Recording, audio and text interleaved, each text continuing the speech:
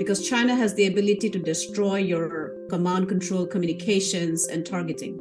And so what Japan rose up to, and especially under the leadership of Shinzo Abe, that if Japan does not build its own defense capability, does not have its own satellite constellations capability, is not building up its own cyberspace capability. And Japan is now also, what is interesting to me, is talking about building a defense mechanism to even intercept a hypersonic glide vehicle, which China tested in 2021.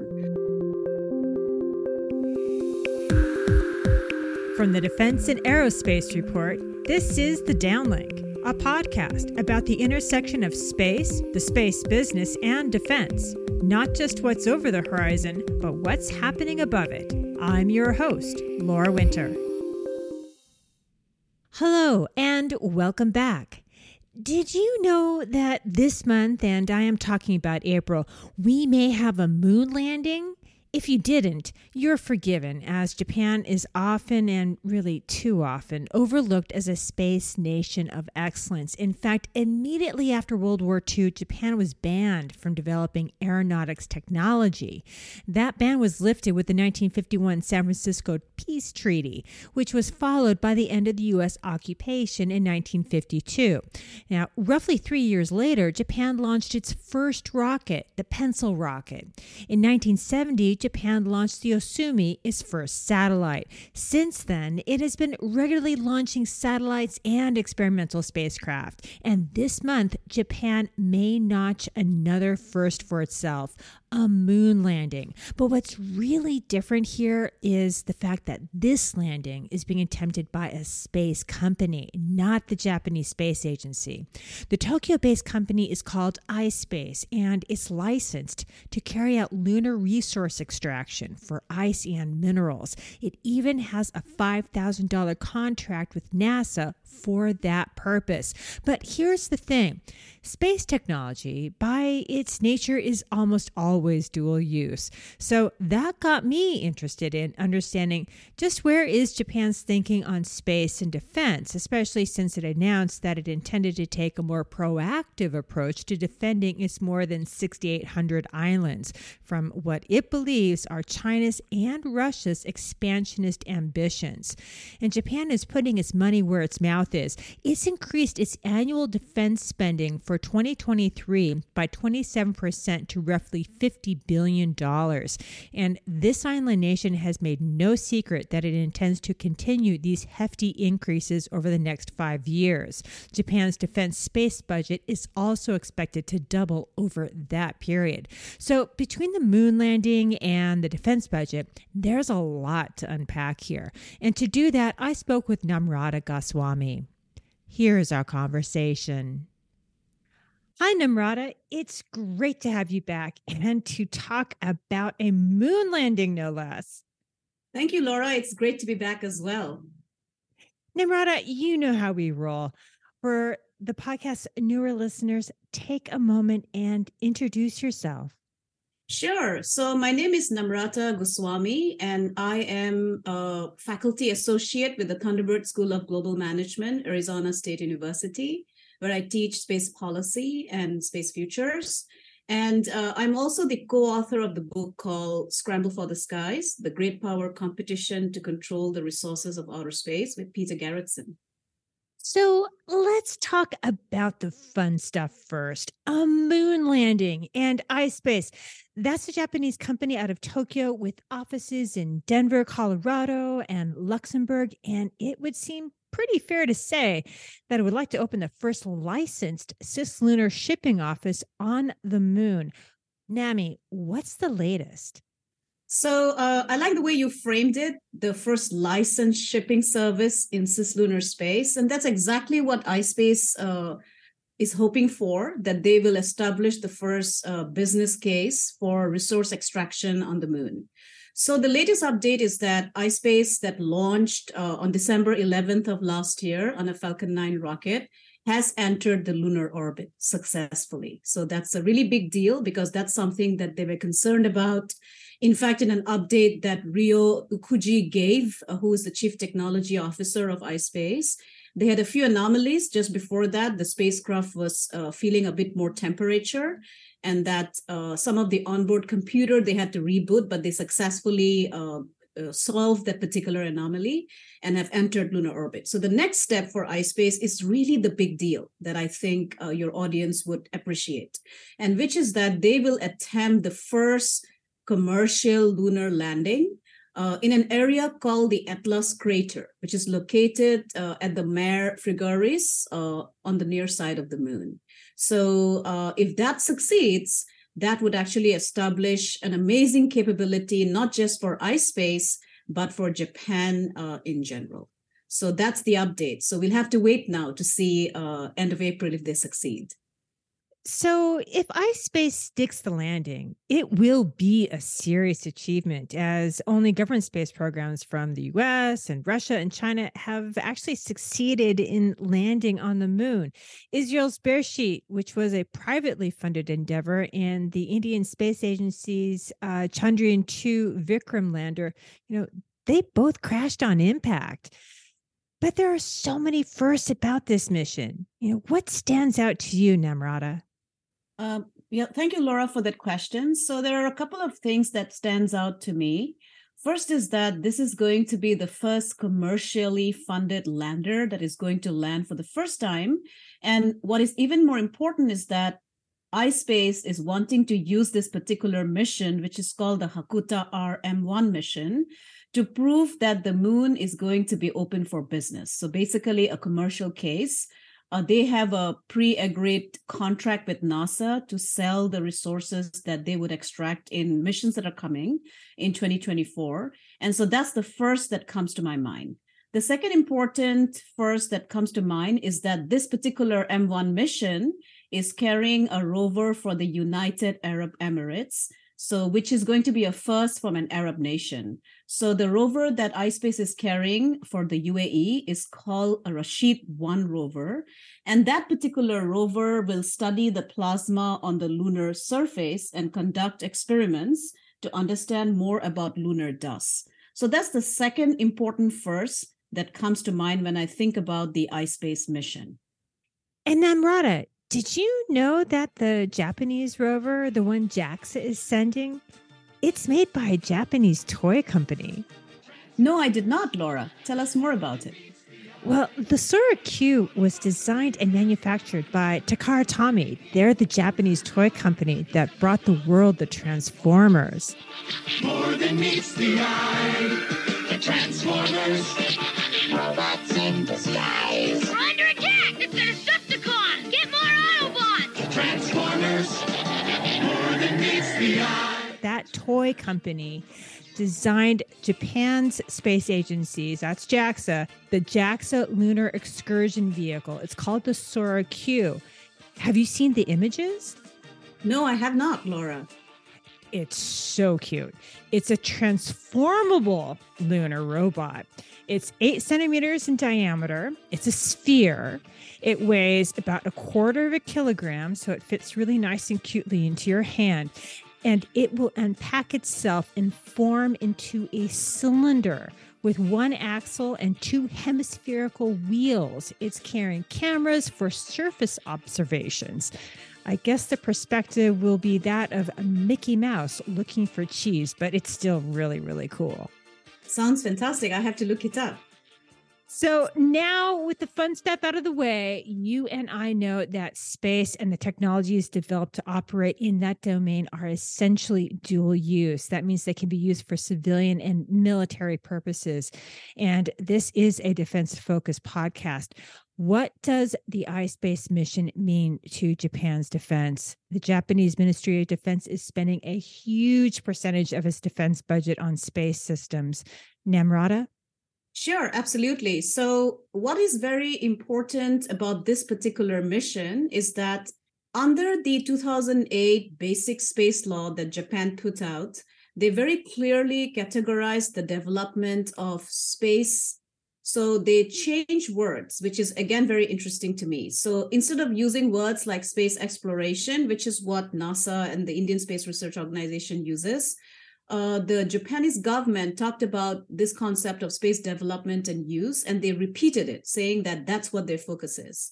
And so within that particular context, they pointed out that they're going to help develop the commercial space industry, including communications, precision navigation, timing, space domain awareness capability, and that particular commercialization of space will be utilized for national defense purposes. So the most symbolic impact that the ispace mission has is that it showcases the Japanese public itself that here is a Japanese commercial company that is able to send a lunar orbiter and a lander and enter lunar orbit, and if they land successfully, a very important autonomous robotic mission and extract resources.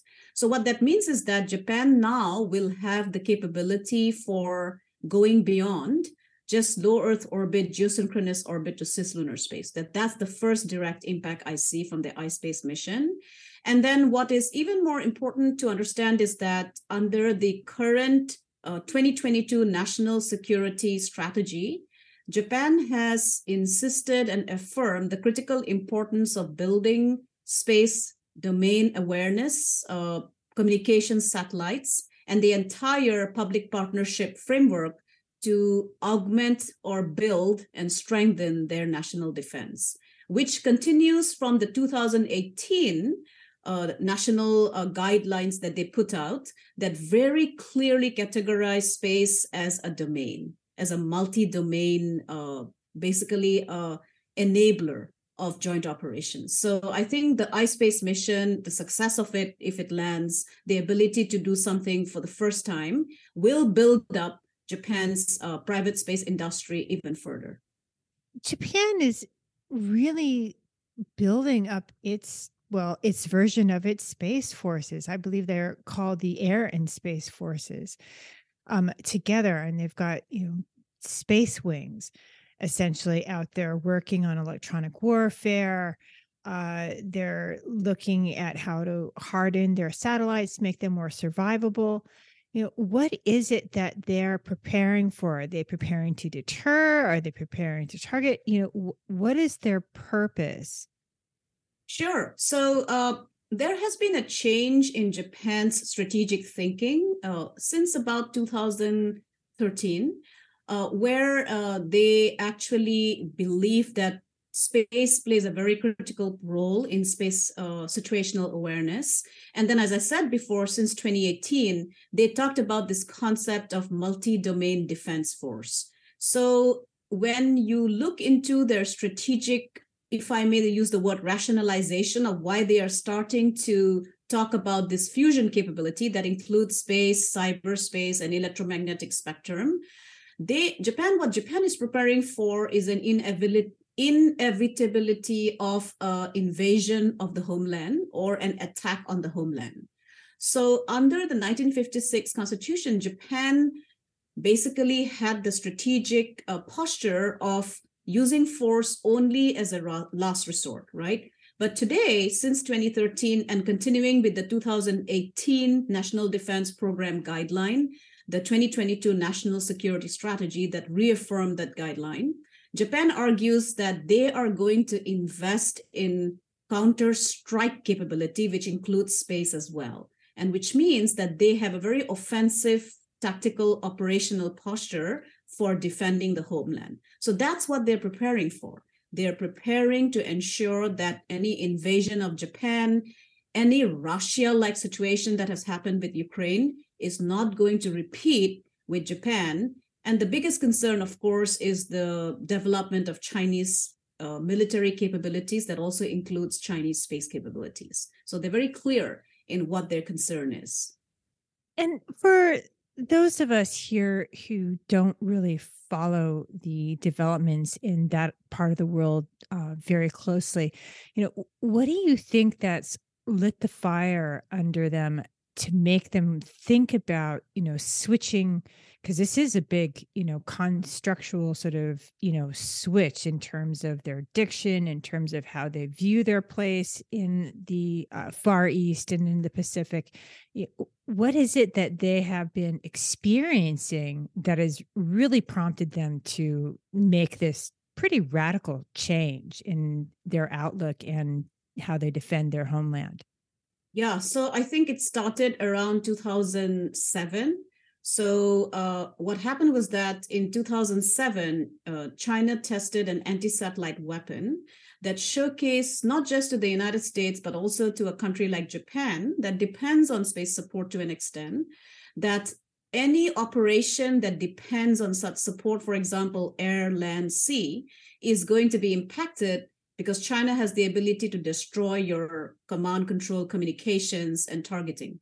And so what Japan rose up to, and especially under the leadership of Shinzo Abe, that if Japan does not build its own defense capability, does not have its own satellite constellations capability, is not building up its own cyberspace capability, and Japan is now also, what is interesting to me, is talking about building a defense mechanism to even intercept a hypersonic glide vehicle, which China tested in 2021.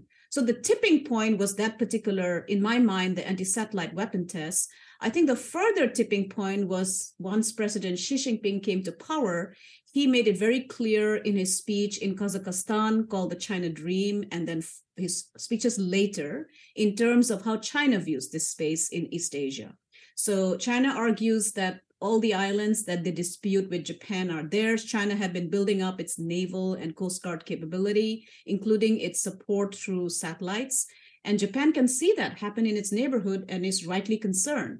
Just to break in, Japan being an island nation, I mean, they just observed China circling around Taiwan in a mock blockade. That has to be kind of a wake up for anyone who may have doubted that, China means business, at least in the seas near their coastline. Yes, and in fact, that's a great point to make, because not just the mock exercises, right? Even China launching fighter jets that is breaking Taiwanese airspace. And then the other tipping point is that China, for example, I think introduced an air defense identification zone over the East China Sea, which told you that they see that as their territory. So these are all escalatory moves. And this is what Japan is truly concerned about, that if a scenario occurs that China takes over Taiwan in the next, say, 5 years, that's going to be a strategic vulnerability for Japan because it's closer from Taiwan to get to Japan. And China, as you said, can then improve their own air, sea, land, cyber, and space support to encircle Japan. And Japan's concern has always been that because of technology, right? And so the impact, what is interesting as a consequence of that is that we see Taiwan now talking about building up their own space capability. So last year, Taiwan changed the name of its space agency, which was called the National Space Science Program, to the Taiwan Space Agency. And the idea behind that, according to President Xi, is that this truly reorganizes the space agency to build capacity, especially communications infrastructure, vis-a-vis the concern that China can destroy support systems that countries like Japan or Taiwan depends upon, right? And so in a speech that she gave in the rebranding ceremony in 2022, she pointed out that there are two reasons why Taiwan is investing in its space capabilities for the next 5-10 years, which is that Taiwan wants to open itself up for international business opportunities. And secondly, because of the concern of China's insistence that Taiwan is part of the Chinese mainland, the Taiwanese national security desire is to build a resilient space structure that can support Taiwan in a defense posture if that ever occurs. So this is, again, a very interesting shift, and these decisions were taken as per the Taiwan Space Activities Act, and it was based on a cabinet-level National Science Technology Council. And I'll finally end by saying that by rebranding their National Space Program Office, they actually insisted on the word Taiwan Space Agency to make sure that this international recognition of Taiwan as a space middle power is going to be recognized. And they are also, like Japan, basically emphasizing on their private space sector to play a role as well. And so Foxconn is also building a satellite that is going to be a part of a low Earth orbit constellation, which interestingly, Japan also is talking about when it talks about the contribution of space to their national security and defense. Japan is saying that they will encourage their private space sector to build satellite constellations. And the basic inspiration that both countries have got is watching the Russian invasion of Ukraine. So Taiwanese digital minister, Ms. Tang, pointed out that when she observed how Starlink played such a critical role in how the Ukrainian military was able to deter Russian aggression, was extremely eye-opening even for her. And then she realized that if she does not build Taiwan's own space private sector, Taiwan might suffer as a result. And Japan seems to be very much inspired by that as well. So very interesting consequences in terms of national security development. And if you take just a look at a map, everybody, this is sort of a chain of democracies. If you start from the Philippines you get to Taiwan, from Taiwan you get to Japan, and then north and to the west of Japan you have South Korea. These are all nations, states, islands that are democracies that are, facing off against two communist authoritarian regimes. And they are looking at space, at least Taiwan, Japan, and South Korea. These are three very different areas, nation states, peoples, different cultures, different creative and technological strengths that bring a lot to the table. So I kind of think this actually can't make China all that pleased. This is where I think China is starting to notice as well, right? So China is of course observing how much Japan's strategic posture has changed. And with the publication of the 2022 National Security Strategy, where Japan is talking about counter-strike capability, which is a very offensive operational capability in a particular, constitutional focus that talks about a defensive posture. So China has noticed that. But what is interesting is that the Chinese government is arguing for delegitimization of this democratic arc, right? So one way it's delegitimizing it is by publishing opinion pieces and making speeches about the quadrilateral security dialogue that Japan actually inspired. Shinzo Abe came up with the idea, which includes Australia, India, the United States, and Japan, key spacefaring nations, and one that is an emerging nation, Australia. And so what China has done is really interesting. So vis-a-vis these particular developments that we talk about in East Asia and Southeast Asia to an extent, China has upscaled its relationship with Russia. You see that in the visit of President Xi Jinping last week to meet Putin, which was, of course, months in the making, and positioning himself as supporting what Putin is doing in terms of developing their economy vis-a-vis China, never mentioning Ukraine, but talking about how China can play a role in terms of dialogue. So that's how China is responding to this entire arcs of democracy that is creating a counter, and with Japan becoming pretty assertive in terms of building its capability vis-a-vis China. I think this will only compete at a higher level, and you will see that democratic nations will come together even more. You see that with Japanese Prime Minister visiting Ukraine exactly at the same time when President Xi Jinping was in Russia. So you already see that kind of posturing. I can't hold myself back from sharing this, but also at the same time that those two visits were occurring, Kazakhstan did impound equipment associated with Russia's Baikonur spaceport, which is really the only place where Russia can launch things to space at present, which that's actually called into question because I'm not even sure if they have access to their stuff. Anyway, we have run out of time. Namrata, thank you so much. Thank you, Laura, for having me. It was a pleasure. That's it for this week. If you like what you're hearing, follow the Downlink on Twitter and subscribe to the podcast on your favorite podcast platform. For the latest defense news and analysis, listen to the Daily Defense and Aerospace Report podcast hosted by Vago Muradian, and listen to Cavis Ships to hear the latest on what's happening in the maritime domain. I'm Laura Winter, and thank you for listening.